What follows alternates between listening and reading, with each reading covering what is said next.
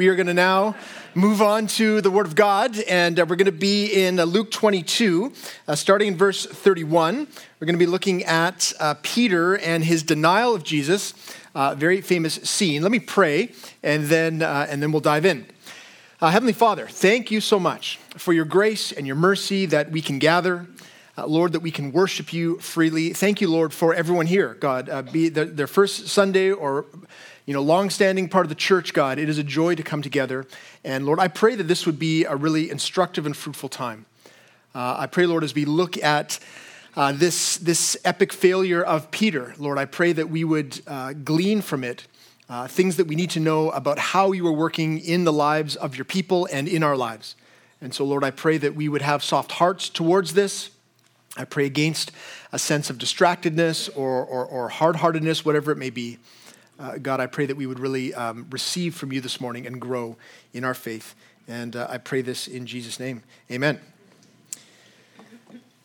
So I want to begin with an observation, a comment about marriage that I think will help us to kind of frame what we see in this passage. And the comment is this: one of the greatest challenges and one of the greatest benefits is to be able to see things in marriage from your spouse's point of view. It's a challenge, of course, because it's a different person, right? Same thing with close friendships even. It's a struggle to put ourselves in the mindset of someone else, and it becomes especially difficult when we are in close relationship with that person. It leads to a lot of conflict, a lot of frustration, but it's also a huge blessing to the extent that we can seek to really understand the other person, understand their point of view, understand their assumptions, understand kind of what's motivating them. It can bring a real harmony, a real sense of unity in marriage, which is a beautiful thing. In fact, that's God's desire for us. I say that because there's a similar challenge, an even more important challenge, even greater blessing in being able to see our lives from God's point of view. Of course, a much greater challenge because he's a lot more different than we are from each other. But also it can be a really great blessing. When it comes to God, he's not just someone that we relate to. He actually is controlling our entire lives, our entire world. And so to the extent that we can understand his point of view, we can have a much greater sense of peace and understanding about what actually is going on in our lives, what he's up to, why things are happening the way that they do.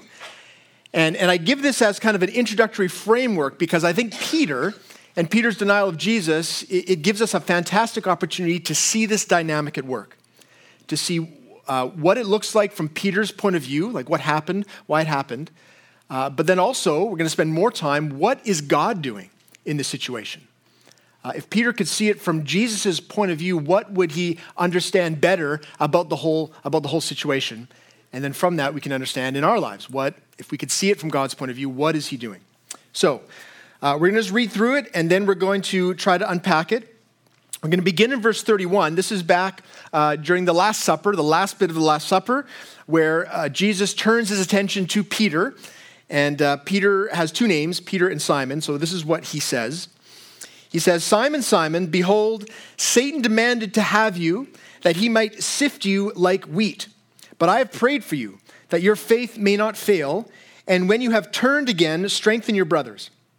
Peter said to him, "Lord, I am ready to go with you both to prison and to death." Jesus said, "I tell you, Peter, the rooster will not crow this day until you deny 3 times that you know me." So this is the setup, right? This is the boastful, brash declaration from Peter that he's ready. His faith is strong. Whatever's coming, Jesus, I'm ready for it. Jesus obviously is not so sure.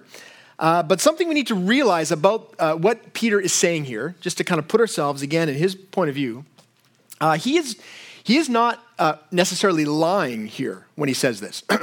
He's not, there is a sense in which what he is saying is true. He does have some measure of faith. He does have some measure of loyalty to Jesus. He is, in one sense, ready to die. And I say that because when a situation arises, which is going to happen very shortly, when Jesus is arrested, there's only one disciple who does anything to try to stop it. Right? It's not the right thing, right? Peter takes out his sword. We saw this last week, starts to try to fight the Romans. Jesus says it's not the way. But what we see there is Peter, he was ready to some extent Whether they were going to fight him back or whatever it is, he was ready to put his life on the line. Also, we should note that Peter, he is the only one to actually keep following Jesus. When they come and arrest Jesus, we're going to look at that scene in the weeks to come. But when that happens, all of the disciples, everyone who's with Jesus, they leave. They run away. But Peter, he follows. So let's jump to the next big section we're going to read, verse 54. Then they seized him, so they seized Jesus, led him away, bringing him into the high priest's house, and Peter was following at a distance. And when they had kindled a fire in the middle of the courtyard and sat down together, Peter sat down among them. So Peter was still there.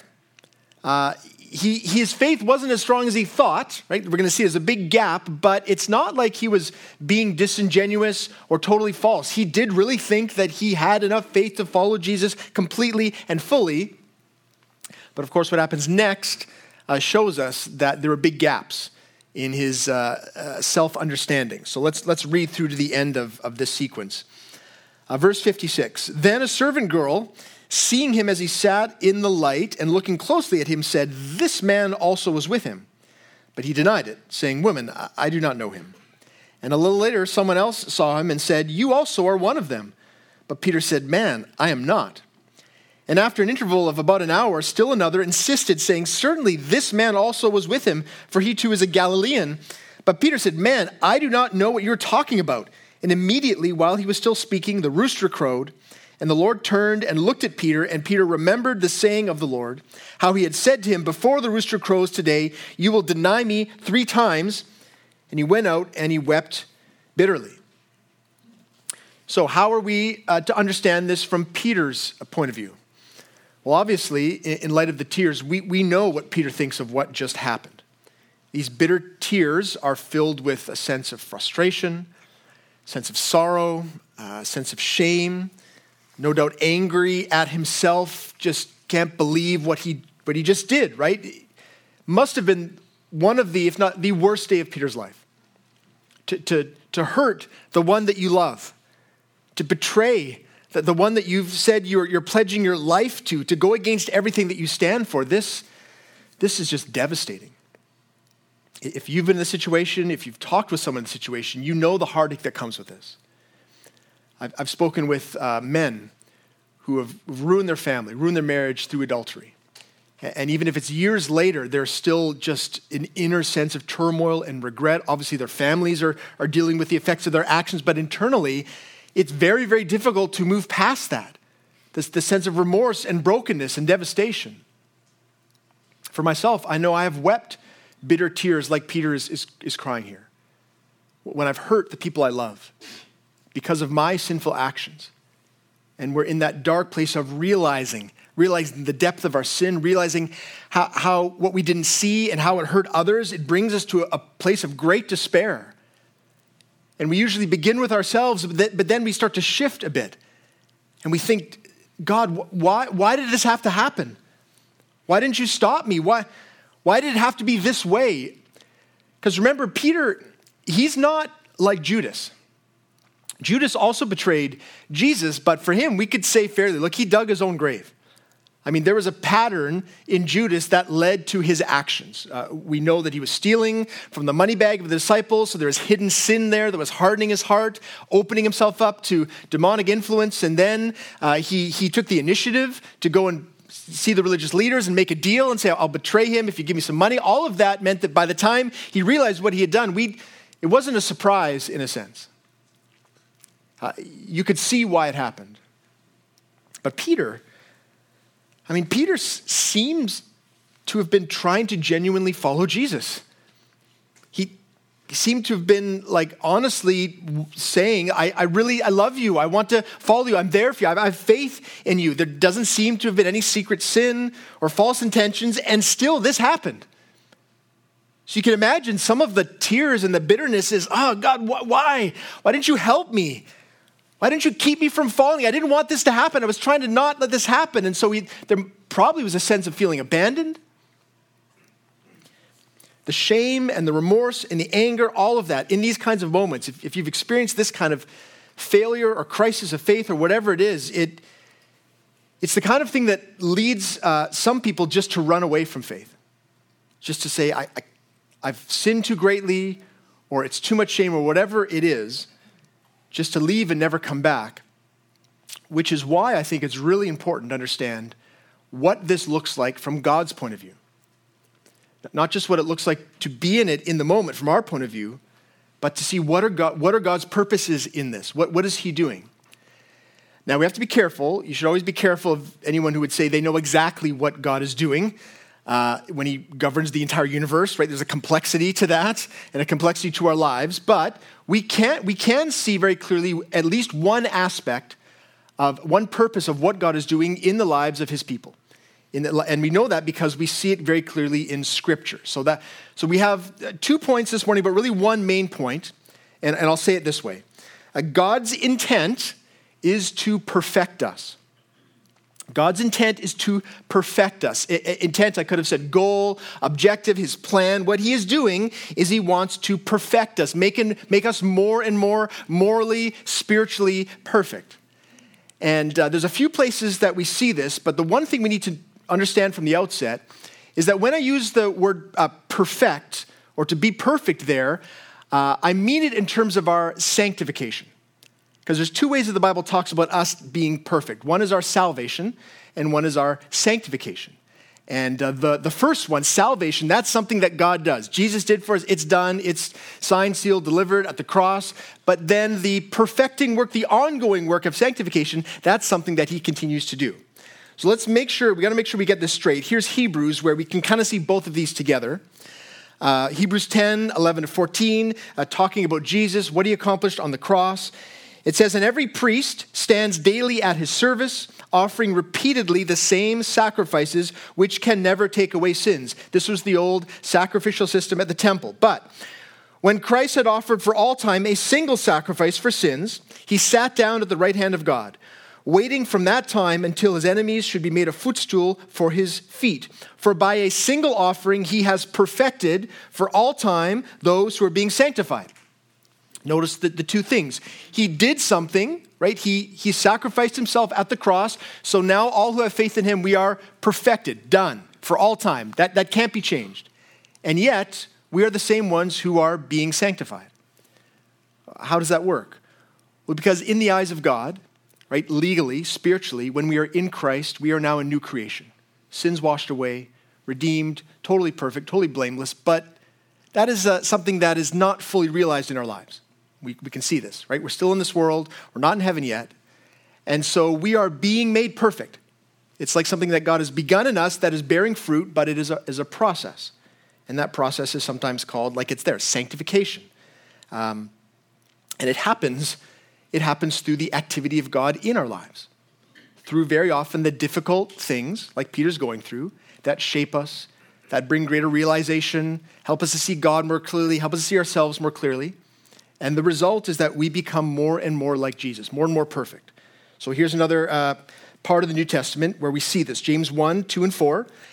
Count it all joy, my brothers, when you meet trials of various kinds. For you know that the testing of your faith produces steadfastness, and let steadfastness have its full effect, that you may be perfect and complete, lacking in nothing. That's what God is doing. That's what he's doing to Peter. That's what he's doing to us. There's trials, there's difficulties, and the effect is that we become more and more perfect, lacking in nothing. One more, just so we have it crystal clear. 1 Thessalonians 4, 2 and 4. For you know what instructions we gave you through the Lord Jesus. For this is the will of God, your sanctification, that you abstain from sexual immorality, that each of you know how to control his own body in holiness and honor, and it goes on. What does God want? What is his will? That we would be sanctified. That those of us who have faith in Christ would grow in holiness, grow in grace, grow in our strength of character. That is what God is doing.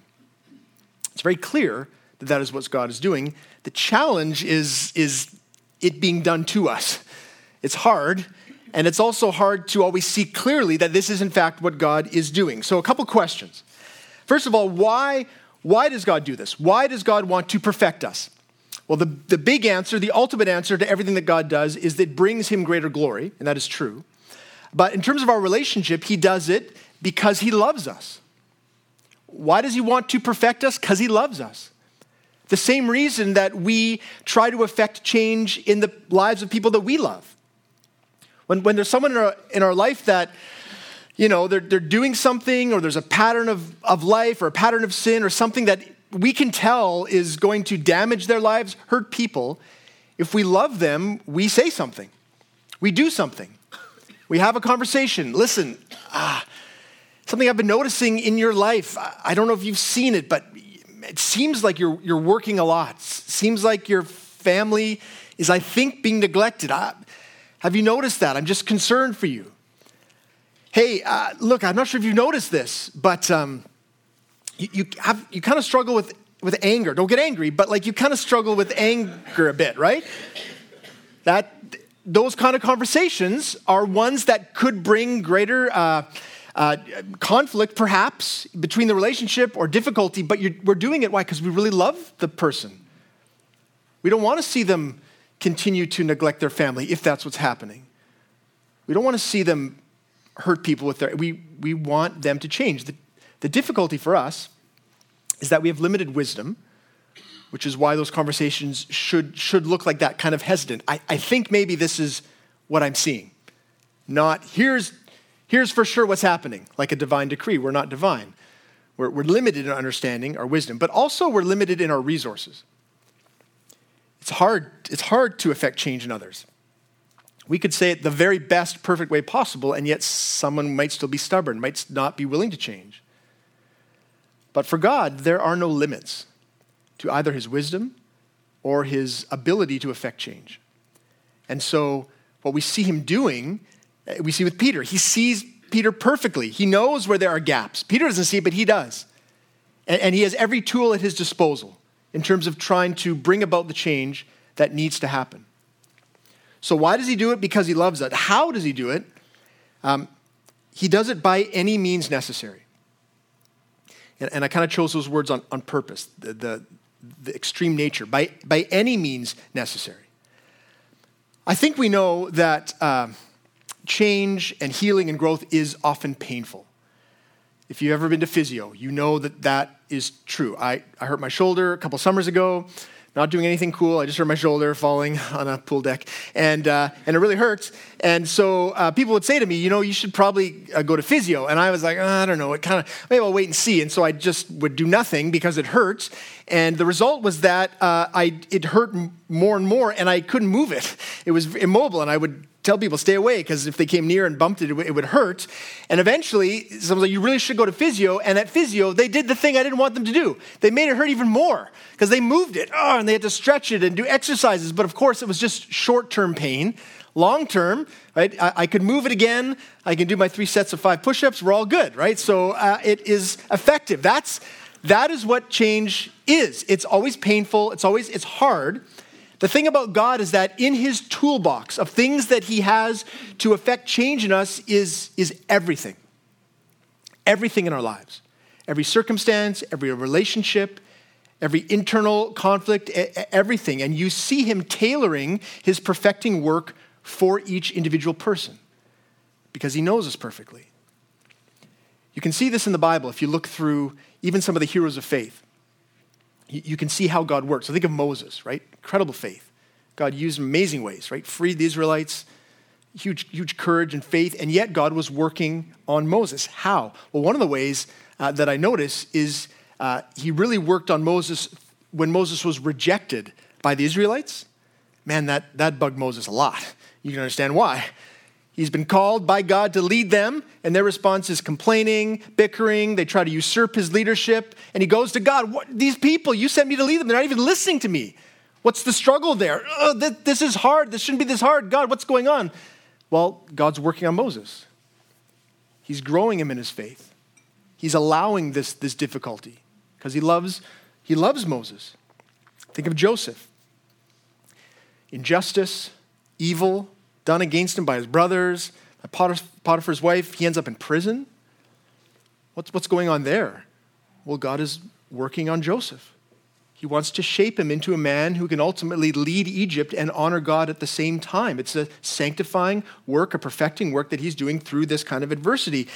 Think of David. King David, lots of ways that God worked in his life, but one of the main ones, kind of the one, was the public exposing of his sin. When the prophet came, right, said to him, look, here's what you did. You're the man. Adultery, murder, that's on you, David. David was broken, right? Just devastated. But it led what? It led to him pursuing God for forgiveness, for mercy. He saw himself more clearly. He saw the grace of God more clearly. It shaped him into a king who could really honor the Lord. God loved David. So he put him through that intense humiliation and hardship all through the Old Testament. Ruth, right, the loss of her husband led to growth in faith, to actually the birth of faith and the growth of faith. Esther, the threat of genocide for her people. Incredibly difficult situations. God was at work. These are the kinds of things that God uses. The challenge for us is that it's difficult to see these things in our lives. And we often have preconceived ideas about the extent that God will go to shape us. If you're a Christian here this morning, you probably wouldn't push back. Look, I know there's stuff that God needs to work on. I get it. He's going to shape me. He's going to grow me. But very often, God does things and we think to ourselves, "What? I didn't think you'd do that." So I think it's helpful for us to look. I want to look at Paul, because Paul went through a lot of things, but also in Scripture, he reflects on the things that God did, and we can see them sort of for what they were. So here's the first thing we see in Paul. We see in Paul that the perfecting work of God is always harder than we think it needs to be. So look at 2 Corinthians 1. Here's Paul talking about some of the trials that he went through. He says, "For we do not want you to be unaware, brothers, of the affliction we experienced in Asia. For we were so utterly burdened beyond our strength that we despaired of life itself. Indeed, we felt that we had received the sentence of death, but that was to make us rely not on ourselves, but on God who raises the dead." So you can see the function there. Why did this happen? Because God wanted him to rely more fully on him, not on himself. That there was a gap there in Paul's reliance, that his whatever it was. But how did it happen? Well, he was put through something that pushed him to the brink of despair. That you could say in a sense here, he was almost suicidal. He felt like death was coming. He despaired of life itself. There is no hope. And I think for many of us, when we find ourselves in those kinds of situations, we think something's gone horribly wrong. Like, I must have somehow gotten outside of the will of God. God must have removed his blessing from me. I don't know what it is, but if it's this hard, it can't be God at work, because he would never do this to me. But what we need to understand is that that's our idea. That's from our point of view of what we think is necessary in our lives. God's point of view is something entirely different. And what we can see here, even from someone like Paul, who had incredible faith, incredible favor with God, God pushed him and squeezed him. Whatever line Paul thought there was, right? Sometimes as Christians, we have this idea, God won't give us more than we can bear. It's not a real biblical thing, but we think that. Why do we think that? Because in our idea, there's a limit. Can't go, it's too much. What we see in Paul is God saying, I know what the limit is. I know what my goals are. I love you, Paul. I'm going to push you and squeeze you. Why? Because I want for you to truly rely on me. For you to understand when you're despairing of life itself, you can trust in the one who raises the dead. Even at the brink of death, there is hope. God knows exactly how far to push us. It's, I would say, always farther than we think. Because if we knew, then we could just figure it out for ourselves, right? We could calibrate our growth regimen. We don't know. Peter didn't know. Peter thought his faith was strong. The other thing about the sanctifying work of God is that it's always longer than we think it should be. Here's a little bit later on in 2 Corinthians. Paul, again, he says, this is his famous sort of part about his weakness and the strength of God. He says, "So to keep me from becoming conceited, because of the surpassing greatness of the revelations, a thorn was given me in the flesh, a messenger of Satan to harass me, to keep me from becoming conceited. 3 times I pleaded with the Lord about this, that it should leave me. But he said to me, my grace is sufficient for you, for my power is made perfect in weakness. Therefore I will boast all the more gladly of my weaknesses, so that the power of Christ may rest upon me." Just think of it. We don't know exactly what this thorn of the flesh was. It was clearly demonic in nature, clearly physical in nature to some degree. And you can just picture Paul. He comes before the Lord. Please, it's too much. Take it away. What's the answer? Silence. Nothing. For how? We don't know. There's an interval of time. Weeks, months. It's still there. Still suffering. And somebody comes back to Jesus. Please, take this. I can't take it anymore. It goes on longer. Why? Because God loves him. God is afflicting him so that he might see the truth. That in his weakness there can be the power of Christ. That whatever strength Paul has is not true strength.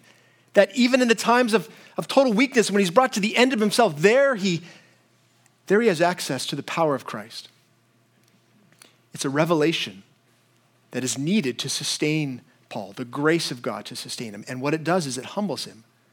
All this good heart work that is accomplished through difficult trials that go on for longer than Paul would think. And as human beings, we often find ourselves in these situations, right? The illness comes back that we thought was done. And we think to ourselves, how can I do this again? That the relationship that we thought was figured out falls apart again. The person that we care about leaves again, whatever it is. And we think, again, how long? And the answer is as long as it takes for God to accomplish his perfecting work, because he can see things that we can't see, because he loves us. Think of Peter. What were the tools that God was using? Well, I think two main things. One, failure, clearly, but also, interestingly, Satan's plans for Peter. It wasn't a secret. Jesus says right at the outset, here's what's going on, and here's what I'm doing. So look again at verse 31. Simon, Simon, behold, Satan demanded to have you, that he might sift you like wheat, but I have prayed for you that your faith may not fail. So what does Satan want? He wants, through this trial, through this failure, at the end of it, Peter to be on one side and Peter's faith to be on the other. That's always what Satan wants. He wants for us to go through some difficulty so that we get to the point of saying, you know what, it's too much. I'm done with God, whatever it is, if he's going to allow this, or I can't understand it, and so we're separated from our faith. Satan's like, that's great, that's what I want. What does Jesus want? Well, interestingly, he doesn't seem to want to spare Peter from this devastating event. He says he's praying for Peter. You would think, right? Peter might be thinking, well, I'd love it if you just pray that wouldn't happen, that I wouldn't have to go through this. That's how we often pray, right? If you just make it so that there aren't any trials, that would be fantastic. That's not what Jesus prays. He prays for his faith. He prays that as he goes through the trial, that his faith would not fail. And it's very clear that Jesus knows that his faith will be preserved. Because we see in verse 32, right? He says, when you have turned, again strengthen your brothers. So you're going to fail, but when you've turned back, when you've repented, there's work for you to do. And this is really important because it gives insight into that final dramatic part of the sequence where Jesus and Peter lock eyes. They have that look, right? Verse 61, and the Lord turned and looked at Peter. And Peter remembered the saying of the Lord, how he said to him, before the rooster crows today, you will deny me 3 times. It's really important that we decide what kind of a look that is. I think a lot of the time we think to ourselves, well, that must have been a pretty reproachful look, especially with the thing that Peter remembers. He remembers, I was good. Jesus said, I'm going to deny you 3 times. We probably think to ourselves, the look was, see, Peter, I told you. Listen, learn something, Peter. I warned you. Why did you let this happen? Right? Critical, frustrated, disgust. Come on, Peter. Got to be better than this. That's what we often fill in the gaps for, but that's not necessarily the look that Jesus gave him. In fact, I think there's a lot of evidence to say that's the exact opposite of the kind of look that Jesus gave him. I think the look he gave him was a look of compassion, a look of love. A look of understanding and encouragement. Peter, remember. Don't just remember the part about the rooster. Remember everything that I said to you. Remember, I said I would pray for you. I said I would be there with you. I said, Peter, that you would turn back again. Peter, I love you. Peter, even in this moment, when everything is lost, when you've done the worst thing, I love you. I'm for you, Peter. It's really important we understand in our own heart and mind, come to a sense of understanding about what kind of look that is, because it has huge bearing on us when we're in that situation. Like, what do you think is on the face of Christ when he looks at you in your failure? When he looks at you in your sin? Is it disgust? Is it like, I can't believe again? Yesterday you just prayed to me. You said you weren't going to do this, and now you did it again? I think we often put on the face of God the face of other people in our life. Because the people around us, they get frustrated with us. Right? When we do the same thing over and over, when we fail, when we let them down, we know what happens. We do it to others as well. Right? We have that look, whether we say it, oh, come on. That's never the sense we get in the Bible. When Jesus looks at us in our failure, he wants us to remember the words that he said to us, just like Peter. Because Jesus said even more things to us, right? He said, listen, I will never leave you. I will never forsake you. He said, nothing can separate us. My love for you is going to be with you to the end. I'm going to be with you to the end. He says, I'm praying for you. I'm at the right hand of the Father right now praying for you. That's how much I love you. Even in this, even in your worst moment, I love you. I'm for you. That's the whole thing of the gospel. At the right time, Christ died for sinners, for the ungodly. That's us. And he continues to extend grace. The tough thing is it's hard to receive that grace in those kind of moments. And we see this for Peter. He couldn't. Right? He was looking at Jesus, and then he just turns. He runs. He weeps bitterly. But that's not the end of Peter's story.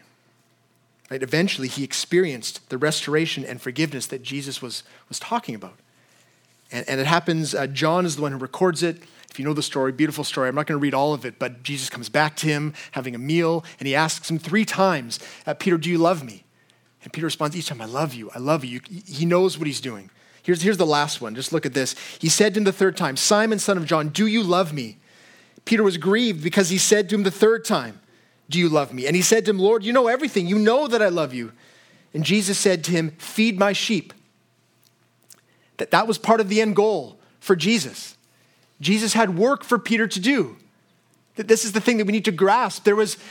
Jesus could see Peter. He could see his faith. He could see all the weaknesses. He knew what Peter was called to do, to establish the church, to preach the gospel, to be the first one to declare for thousands to come to faith at Pentecost. But he knew there was an insufficient faith. There was a gap between the man that Peter thought he was. I'm ready, Lord, whatever it is. Jesus knew you're not ready. So what did he do? He perfected him. He grew him in his faith. How? Through trial. Through an intense betrayal. One of the worst days of Peter's life, and yet the result was that he was a man who was ready to be used. This is what God is doing in all of his children's lives, in our lives. He's perfecting us because he loves us. He's using everything in our lives, and he's doing it so that we would be more useful, so that we would be more satisfied, so that our faith would be strong. We'd be closer to the Lord. So what should we do?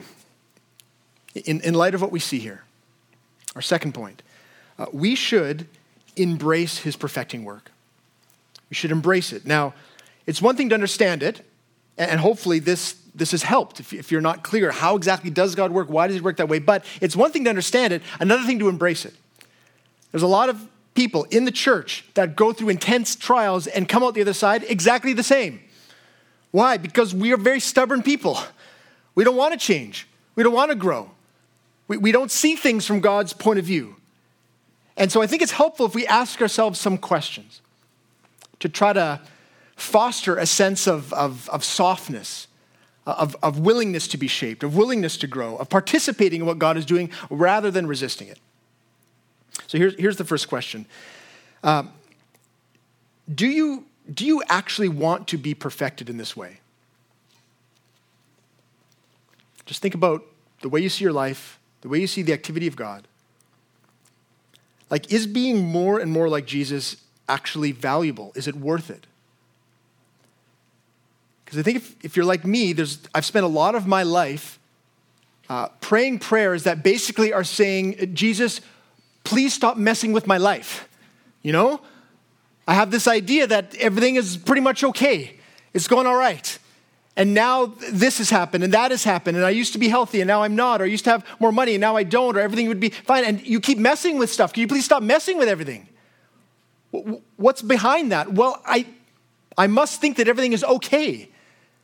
And yet, is that actually true? Is this life, what I have in it, the material possessions I have, even the relationship, is that actually going to do anything for me in terms of my eternity? My eternal joy, my eternal satisfaction? Do I actually believe what it says in Scripture, that Jesus is the most satisfying being in the universe? And to the extent that I have faith in him and him alone, and I'm willing to let everything else go, I will actually find that peace, find that joy. Is it actually, do I think it's worth it? Because if I don't, I'm always going to resist what God is doing. I'm always going to try to hang on to material things that he's trying to use to shape me. Another good question, I think, is, do you believe that Jesus knows you better than you do? Like, do you think his point of view, what he sees in you, is more true? Here's, I think, this might be helpful. Think of a sculptor. I came across, well, look, I don't know for sure if this is a quote from Michelangelo. I asked the internet, and it wasn't exactly sure. I actually asked ChatGPT. Here's the quote. ChatGPT 3.5 said, it's not sure. I don't have the money for ChatGPT 4, but maybe it would know. I don't know. But this is something that's generally attributed to Michelangelo, the famous sculptor. It sounds like something he would say, right? And just think of what he says here. He said this: the sculpture is already complete within the marble block before I start my work. It's already there. I have to chisel away the superfluous material. I think it's a helpful picture in terms of what God is doing. We often use that terminology. He's chiseling away, he's honing, he's shaping. But think of the dynamic there. The sculpture, the being, right, David, right, in the block, David doesn't know what needs to be taken away, but the sculpture does. Why? Because the sculpture can see it. Michelangelo could see in his mind's eye the beauty of the form, and he needs to get rid of all the extra stuff. And the problem with us is one, we can't see it, right? We think we see ourselves clearly, like Peter. Everything's great. I'm ready. Just put me into the game. We can't see that we have all this extra stuff. But secondly, we spend a lot of time trying to hold on to the extra rock that isn't necessary. And if we could see things from God's point of view, we would see this is a beautiful work he's doing. It's painful, right? There's a chisel. It's hard. He's cutting things away. And yet what the result is a beautiful work in us. A more pure heart, a stronger faith, a deeper sense of understanding of who Christ is and what he's done. And so the question is, are we going to submit to this? Are we eager to see the fruit grow in our lives? A practical help, I think, is that in these times of trial, instead of asking the question why, that tends to be what we do, right? God, why is this happening? Why is this happening? The truth is he's not going to tell us. We wouldn't understand, even if he tried to explain the complexity of what he was doing. We know in part. In part, he's at work for our good. He's perfecting us. But a better question is, Lord, what? What do you want me to know? There's always something that he's doing. So in any given situation, even a situation where the other person, let's say is totally in the wrong, you can see it's obvious. If we have a mindset of, Lord, but what do you have for me in this? Like, you've allowed this to happen. Whatever it is, God, would you give me the humility and the ears and the eyes to see what you are doing in me? Even if it's like Joseph, done nothing wrong, in prison unjustly. There's a layer at which the right question is, God, what are you doing in me? And then how should I respond? How can I honor you with my response? How can I seek to work with you in terms of the work you're doing, the perfecting work? We know this is difficult. We know this is trying. That's the whole point, that it stretches us. But the encouragement from Scripture is that we are not alone in this. And the confidence that we can have is that God will actually accomplish this. And so here's the last verse, Philippians 1:6, where Paul writes, I am sure of this, that he who began a good work in you will bring it to completion at the day of Jesus Christ. That's what God's saying to each of us. It's going to happen. Like Jesus to Peter, look, when this happens, I know what's coming in the end. I'm praying for you. I'm going to sustain you. And even when you fail, turn, repent. I've got work for you to do. It's the same word to us. That even right now, if you feel just in such like a fragile place, God is with you. He's sustaining you. It's for your good. It's for his glory. And by his grace, it will happen. So let me close in praying that we would take these things to heart and walk them out faithfully. Lord Jesus, I do pray that you would help us in this. Lord, the truth of the matter is that this is a struggle for us to accept, for us to submit to. Lord, in our sin, in our superficial nature, the things of our life that we can see, we want to grab onto so tightly. And so whenever trials come, whenever difficulties come, Lord, it just feels all wrong. And Lord, sometimes it is. Sometimes it's just pure injustice done against us. But Lord, I pray that we would see the deeper levels of work that you were doing in our own heart, that in whatever it is, you are allowing it for our good, for our blessing, so that we might grow in faith. So Jesus, I pray you give us the strength and the humility to be shaped in these ways. And I pray, Lord, through this, that we would become people who are very useful, that we are God-honoring, and that we are loving for those around us. I pray this in Jesus' name, amen.